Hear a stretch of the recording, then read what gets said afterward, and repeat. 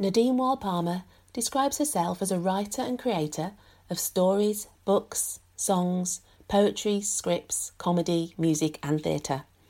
She spent much of her time as a child writing and illustrating her own work and developed her writing skills studying an MA in Creative and Critical Writing at the University of Sussex.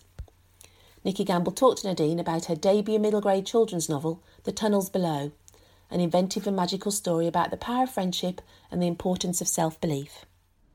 Your book is a debut children's novel, and so there'll be lots of people listening into our podcast who might not yet have discovered The Tunnels Below. So I wonder if you can tell us a little bit about yourself, and then we'll dig into your story. Fabulous. Well, at the root of me, I'm a writer.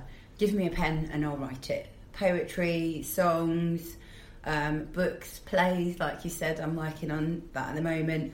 I started my sort of career and my writing journey when I was a school librarian at St Nicholas Preparatory School, and from there I really got a feel for how to approach children's writing, which is what I wanted to do, because I did my degree in creative and critical writing at Sussex University. I did an MA, and I learned how to edit my work and sort of be present with it. But I just sort of assumed that I would just be able to write a children's book. And I think that's the mistake. I think writing a children's book is one of the hardest kinds of writing you can do. And I remember going into the library and reading to all these different age groups, from nursery right up to year 6 leavers. And I wanted to dictate to them, oh, they're going to really like this book, they're going to really like this. And the things that I thought that children would like were my idea of what I liked. Mm-hmm. They were very sort of varied in their choices. And so I actually learnt to listen to the children, and that was my first sort of foray into writing for children, was actually learning to listen and observe. And I was so lucky to have that experience. So that's where I started writing. A couple of things then. Did you find that as readers that they were quite different to your childhood self as a reader? Because I get the sense in reading your books that you must have been an avid reader because of some of the turn of phrase, which is almost archaic sometimes, you know, and I mean that in the nicest sense. I mean, you talk about comely, that's not everyday speech. That it's must on have purpose. Come from your reading. Well, I can honestly attribute that to probably first and foremost a book of poems that my mum gave me by Christina Rossetti. And I loved her language, and I learnt some of them off by heart, one of which I still know. But actually, it's funny you should mention that. We didn't know I was dyslexic as a kid, and my sister was an avid reader. She basically ate books, and it was quite overwhelming for me and quite intimidating. So I was very specific about the books I read, and it took me a long time, and I never understood why I wasn't a fast reader like everyone else. But what I found and what I did do in my degree, I spent days and days in bed reading books, and that's where I really, really learned to read, like, quickly but efficiently, and taking the information was at uni. So before that, I had to be very specific about the books that I chose to read, because I just couldn't read as fast as everyone else. I never understood it. But what I can tell you is that from that experience, the books that I did read, I could probably tell you the whole story from start to finish. And so there are things like The Hobbit, or a book called Friedrich, Black Beauty, Matilda, like books that I really, really specifically chose, The Witches. All of those things have probably just sort of bled into me. Another book called My Friend Flicker. Yes. But these books, I had to go, well, I don't have the time that everybody else has to read. So I think that's where my sort of slightly archaic language comes from, is that mix of books that I had to choose. And then I read mountains of poetry. Yeah. I remember I was about 8 or 9, and I found a collection of Philip Larkin on my mum's bookshelf, and it was a collected anthology of all of his works. And I just sat, I didn't understand half of it, but I sat there, I went through it. I still remember reading those as well, and some were complicated, and then having to talk to my mum about it. But so I think that's where some of that language comes from. And my editor, there was I really wanted to use the word whence. Yeah. And my editor Sarah was like, I think that's a step too far. We'll take that out. Oh, So we need to talk about your book. Yes. The Tunnels Below. Perfect. Can you just set the story up for us? Of course I can. The Tunnels Below is a sort of coming-of-age rites of passage story about a young girl, 12-year-old girl, called Cecilia Hudson Gray, who wakes up on the morning of her 12th birthday, very ordinary day, has breakfast with her mum, dad and her sister, and her sister gives her a marble from a sort of bric-a-brac store that she's been to with her nan. And her sister's made it into a necklace for her to wear for the day, and Cecilia's really kind of opposed to it because she likes the marble, but it's not that cool. Anyway, they go on they're going on for a day out. They head down to the Tube, the London Underground, and Cecilia sort of starts to feel a bit wheezy. She's noticing strange things, and as they're changing trains, she calls out to her sister and says, "Look, Hester, can I take this off? Because it's too heavy.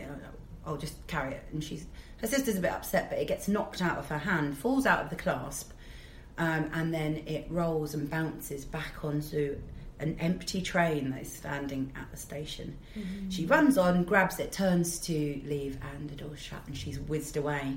And when it stops, she's in this other world, the tunnels below. Which is below. And those spaces, they do invite that kind of speculation, don't they? I mean, the London Underground, are there not unused platforms? Yeah, there's unused stations. There's also the postal rail that I tried to go to, but the man in front of me was with his little daughter, and he got to the front of the queue, and the lady said, "Oh no, this ticket's for 2 weeks' time," and he was like, "Oh, I've got my daughter for the day," and I was like, "Oh, I'm gonna have to do it, aren't I?" I gave him my ticket, so I never got on that rail. But before he left, I said, "Oh, what's your daughter's name?" And he said, "Oh, she's called Zephyra, which is like the wind." And so I walked away that day and I thought, there must be a reason. I said, she's the name of the winds that blow around the tunnel. So I put her in my book. Yeah. There has to be a reason. So, but there's a lot of the dark spaces, the way the shadows are cast in places like that. Sometimes you'll go through some tunnels, I think, especially when you're going to places like Victoria, and you get a glimpse of these little spaces beyond, or tunnels going off somewhere else lit by light, and you think, there's got to be something down there. So that's where that comes from. So in your story, Cecilia meets, to begin with, they're creatures that are human, but they have animal features, shall we say? Don't they? And the first one that she meets, he's Koofy. He's the fox face. Yeah. Some people call him Cuffy. It's up to you. I'm not here to dictate. It's your journey too. But he's a fox face. I mean, there are obviously lots of stories with anthropomorphised animals. We're not quite sure where these fit in terms of the human or the animal. Good. That's the point. It came from, I started writing all sorts of different versions of this book at uni. And in my second year of university, I woke up in the middle of the night and I genuinely thought, just for a split second, that I saw a young man with antlers on his head standing in my room. I was a university student, so I just sort of fluffed it away and went back to sleep. But when I woke up in the morning, it had really stuck with me that I'd seen this stag man, who was very much in human form with these antlers, sort of furry, exactly what I'm describing in the book. And I sat down and I thought, I'll draw that picture. And I drew a picture of him, and that's the character that turns out to be Luke. And so it all started there. I've had a fascination with Corvus birds, so magpies, crows. I love all those sort of folk stories, Nordic tales of Odin, and I feel like those kinds of passerini, clawy birds carry messages. So that's another reason why the Corvus community got created in the book as well. So, and that's the antagonist is one of these. So he's called, my favourite name in the book. You even got me looking, because he's called Jacques d'Or. Yes. With the French spelling. Exactly. Jack of Gold. Yes. And you even got me thinking, is that the origin of jackdaw then? You even got me thinking there. So I did go and look, and no, it isn't. No, it isn't. No, he's an albino bird, which is, and that's why they all follow him as well, because it's kind of exploring the idea of how sometimes we're so curious about rarity, and that it gives people power and popularity, even though it turns out he's not that powerful. What's his motivation? It's the sparkly things, and he also collects the tears of the dwellers, which is what those creatures are called. They're called the dwellers. They all dwell in these places below. He collects the sparkles, and also just he's got a sort of ego problem. So it has to be said that in this world, the currency are things like buttons. So one of the first things Cecilia has to do is to take the buttons off her coat. There's a good reason for that as well. I mean, I collect information from surroundings all the time. I'm very observational. While I travel on the London Underground, and I still see it now, every so often you'll just see an abandoned button. And for some reason, it sticks with me. These things that fasten us together, also could be used to fasten a community and act as a currency. So I thought, what would be not money, but could still be in that sort of that exchangey form of all buttons, those ones that we see scattered about. I used to love, my grandmother used to have a button jar. So did my mum. And they were amazing. I remember one set of buttons that were like little ladybirds. Yes. I absolutely loved those. I tell you what, it's time for a reading. We've got to get into the story. Of course. So I thought I'd read you the section where Cecilia gets lost. So she's just calling over to her sister to say, actually, I don't know if I want to wear this necklace. I'm not feeling so good. Hester, Cecilia called as she caught up with her sister. I hope you don't mind, but I'm going to take the necklace off for a bit. It's quite heavy and I'm not feeling so good.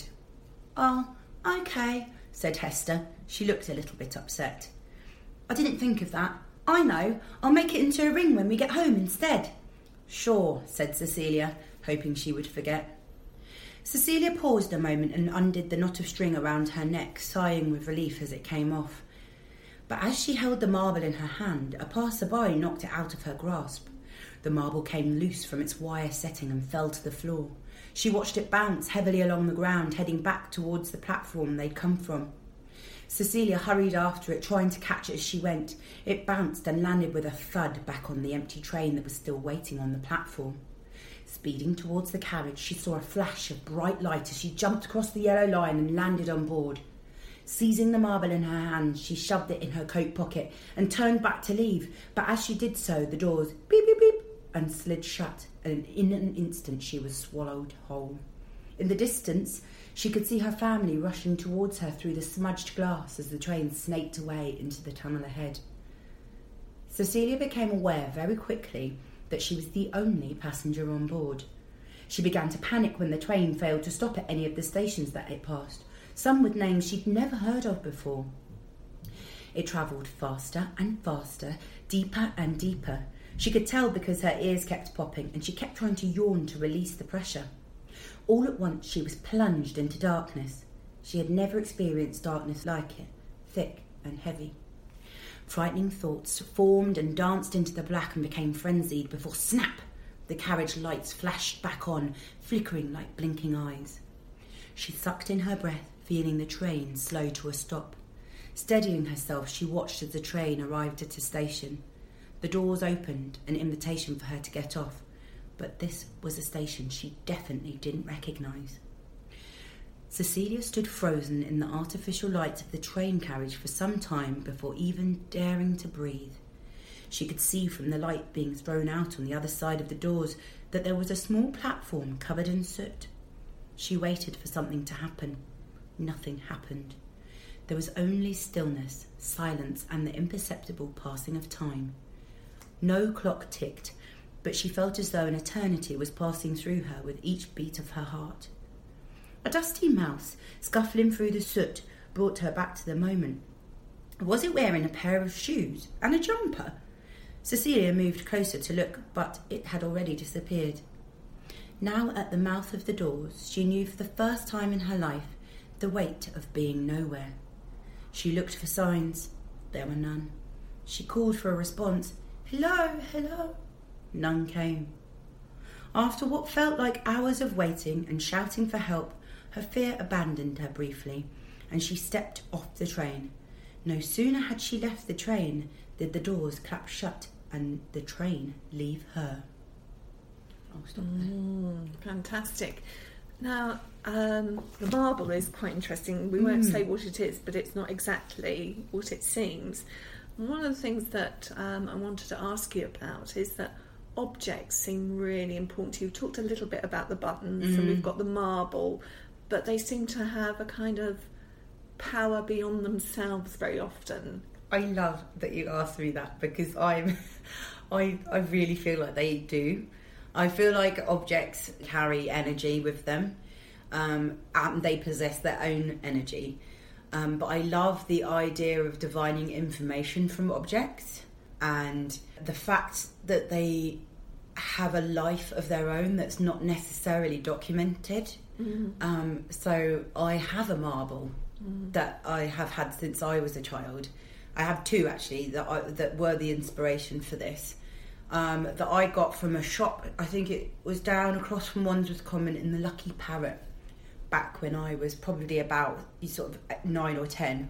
We all played marbles, but I always felt like these marbles were a little bit special, and I've always wondered where they were before they were in that shop.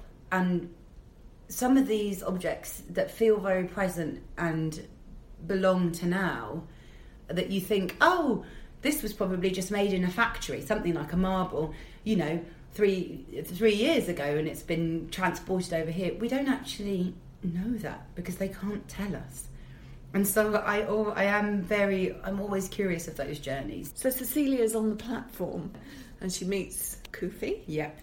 Obviously, she's not going to want to stay there. She's wants to get back to her home and her family.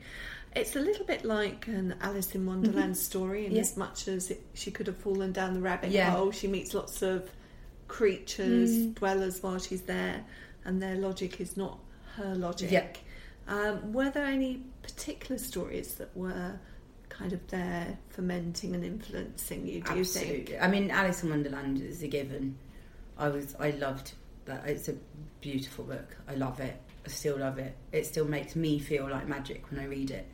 Then I think I realised while I was going through the publishing and stuff that there's a time in The Hobbit when Bilbo Baggins gets lost in some dark tunnels, and it all sort of came flooding back to me as I was 11 years old, sitting in the basement in an armchair, stuck to that book. So these are very real spaces for me in my mind, and the London Underground is a real space, and you can get lost. So it's really easy to see how lots of different influences are woven into your story. But then there's the task of actually creating a novel, which is more than just a collection of ideas and thoughts. So what was that process like for you? That's hard. I read a book by a guy called Haruki Murakami, actually, called What I Talk About When I'm Talking About Running. And I did a lot of running at the same time as writing this book, and I get it. I personally had to get up at 4:30am to piece this together in the quiet and stillness of the world, because I needed that backdrop of just silence, or it was just going to be a splurge.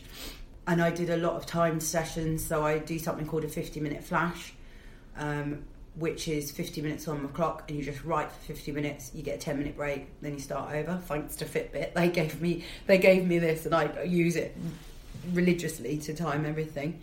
I had to be really disciplined, like I think more so than any other writing I've done before, and I've just been writing something new, but this was hard because it's in the dark. I needed it to be dark. So when summer came and I was writing it in the summer, I couldn't do it. I really struggled. I really struggled to write it. As soon as the winter started to come back in, I just wrote the rest of it in a month and gave it to my editor. Interesting. Yeah. What parts of the writing were you most pleased with? Oh, that's a difficult question. I mean, getting the whole thing out, getting it to make sense. I'm pretty pleased with that, because I rang my sister. I got stuck in the middle and rang my sister crying and said, Lou, I don't think I can do this. She was like, and my sister's a teacher, so she sort of talked me through it and was like, yes, you can, come on. It's growth, it's pain. Like, you've got to grow out of some of the ideas and let them go as well. So maybe I'm most pleased with the writing in the edits, in being able to let go of things that I loved. Yes. Yeah, so... Yeah, that's hard, isn't it? So hard, Your you're like, pet sentences, they're not needed. You're like, oh, maybe I'll... Too many ideas, Yeah. that one's got to disappear. But Learn. then you're left with really strong imagery. And it's important not to take away from what the audience, what that individual is going to experience by overflowering it and putting in too many messages or morals or philosophies. So, I have to say, just in terms of imagery, I loved the Lamentations and the lake where they have to be sad and cry to create this. In fact, lake. you asked me about influences, and my biggest influence is Orpheus and Eurydice. My mum used to tell it, the Greek myth, and where Orpheus loses Eurydice and has to go back to Hades and collect her. And I think that lamentation all comes from the idea of it's like the river Styx and those crossings and the grief. And at funerals sometimes it happens, and not to be too sort of dark, but there's a music that happens when there's a group of people crying that you very rarely hear, and I think that's probably what the Lamentations is about. Like, I imagine an almost vocal orchestra of people crying, because we all cry differently, and what that sounds like in a muffled tunnel below. So it would be, I've yet to write that song in the musical, so that's going to be interesting. That's amazing. And in terms of character, was there a particular creation that you were really happy with? Jacques Dore. I love writing a villain. You get to do and be and say all the things you would never do in real life. You get to be unkind for a minute, which is not in my nature at all. I also love Luke, bringer of light and all that. So and also to a point, there's just a moment with this little Robin face called Robbie. I really liked writing him, and I think he might have been... He's in the market, isn't he? He sells grub. Which are the worms. Oh my gosh, that was disgusting.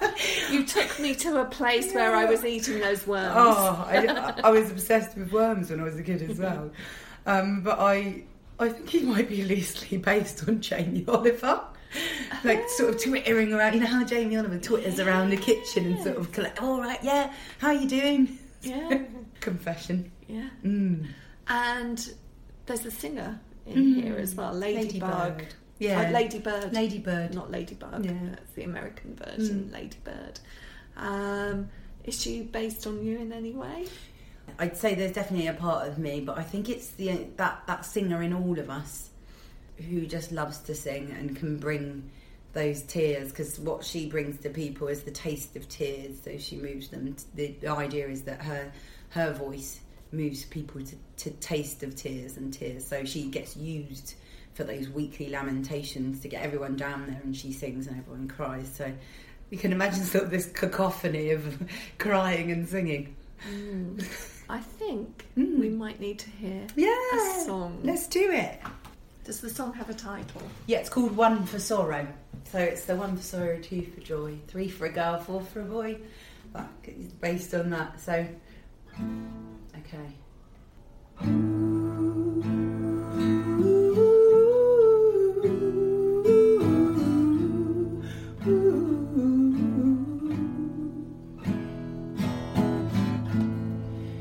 This is my 1 for sorrow, 'cause I found no room for joy. This is my 1 for sorrow, 'cause I found no room for joy. And I was just a girl, back when I met my boy. As my thread reds turn slowly silver. All I have is this tune to hold. 'Cause love's dream is worthless in a world made of glitter and gold. In a world made of glitter and gold. In a world made of glitter and gold. Oh, oh, oh, oh, oh.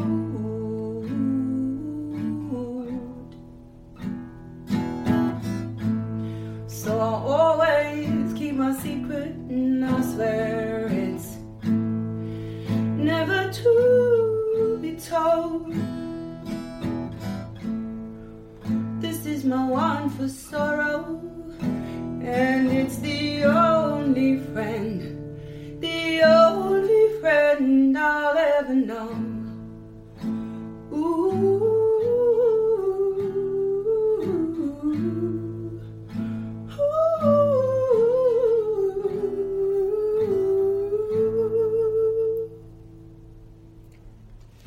I just need a little file to put my tears in there. That's exactly it. And can I just say, your music brings us not much sorrow but much joy, and so does your writing. So, thank you. Nadine Wild-Palmer, thank you so for much for having joining me. us in the Reading Corner. I loved it. Thank you so much. Thanks for listening to In the Reading Corner with Just Imagine. If you've enjoyed this podcast, you can find many more on the podcast section of our website, justimagine.co.uk, plus via iTunes or your usual podcast provider. Don't forget to pass the pod and recommend this fantastic free resource to your friends and colleagues. Just Imagine also has a free fortnightly newsletter packed full of the latest news, CPD training, reviews and giveaways. To sign up, visit justimagine.co.uk/newsletter.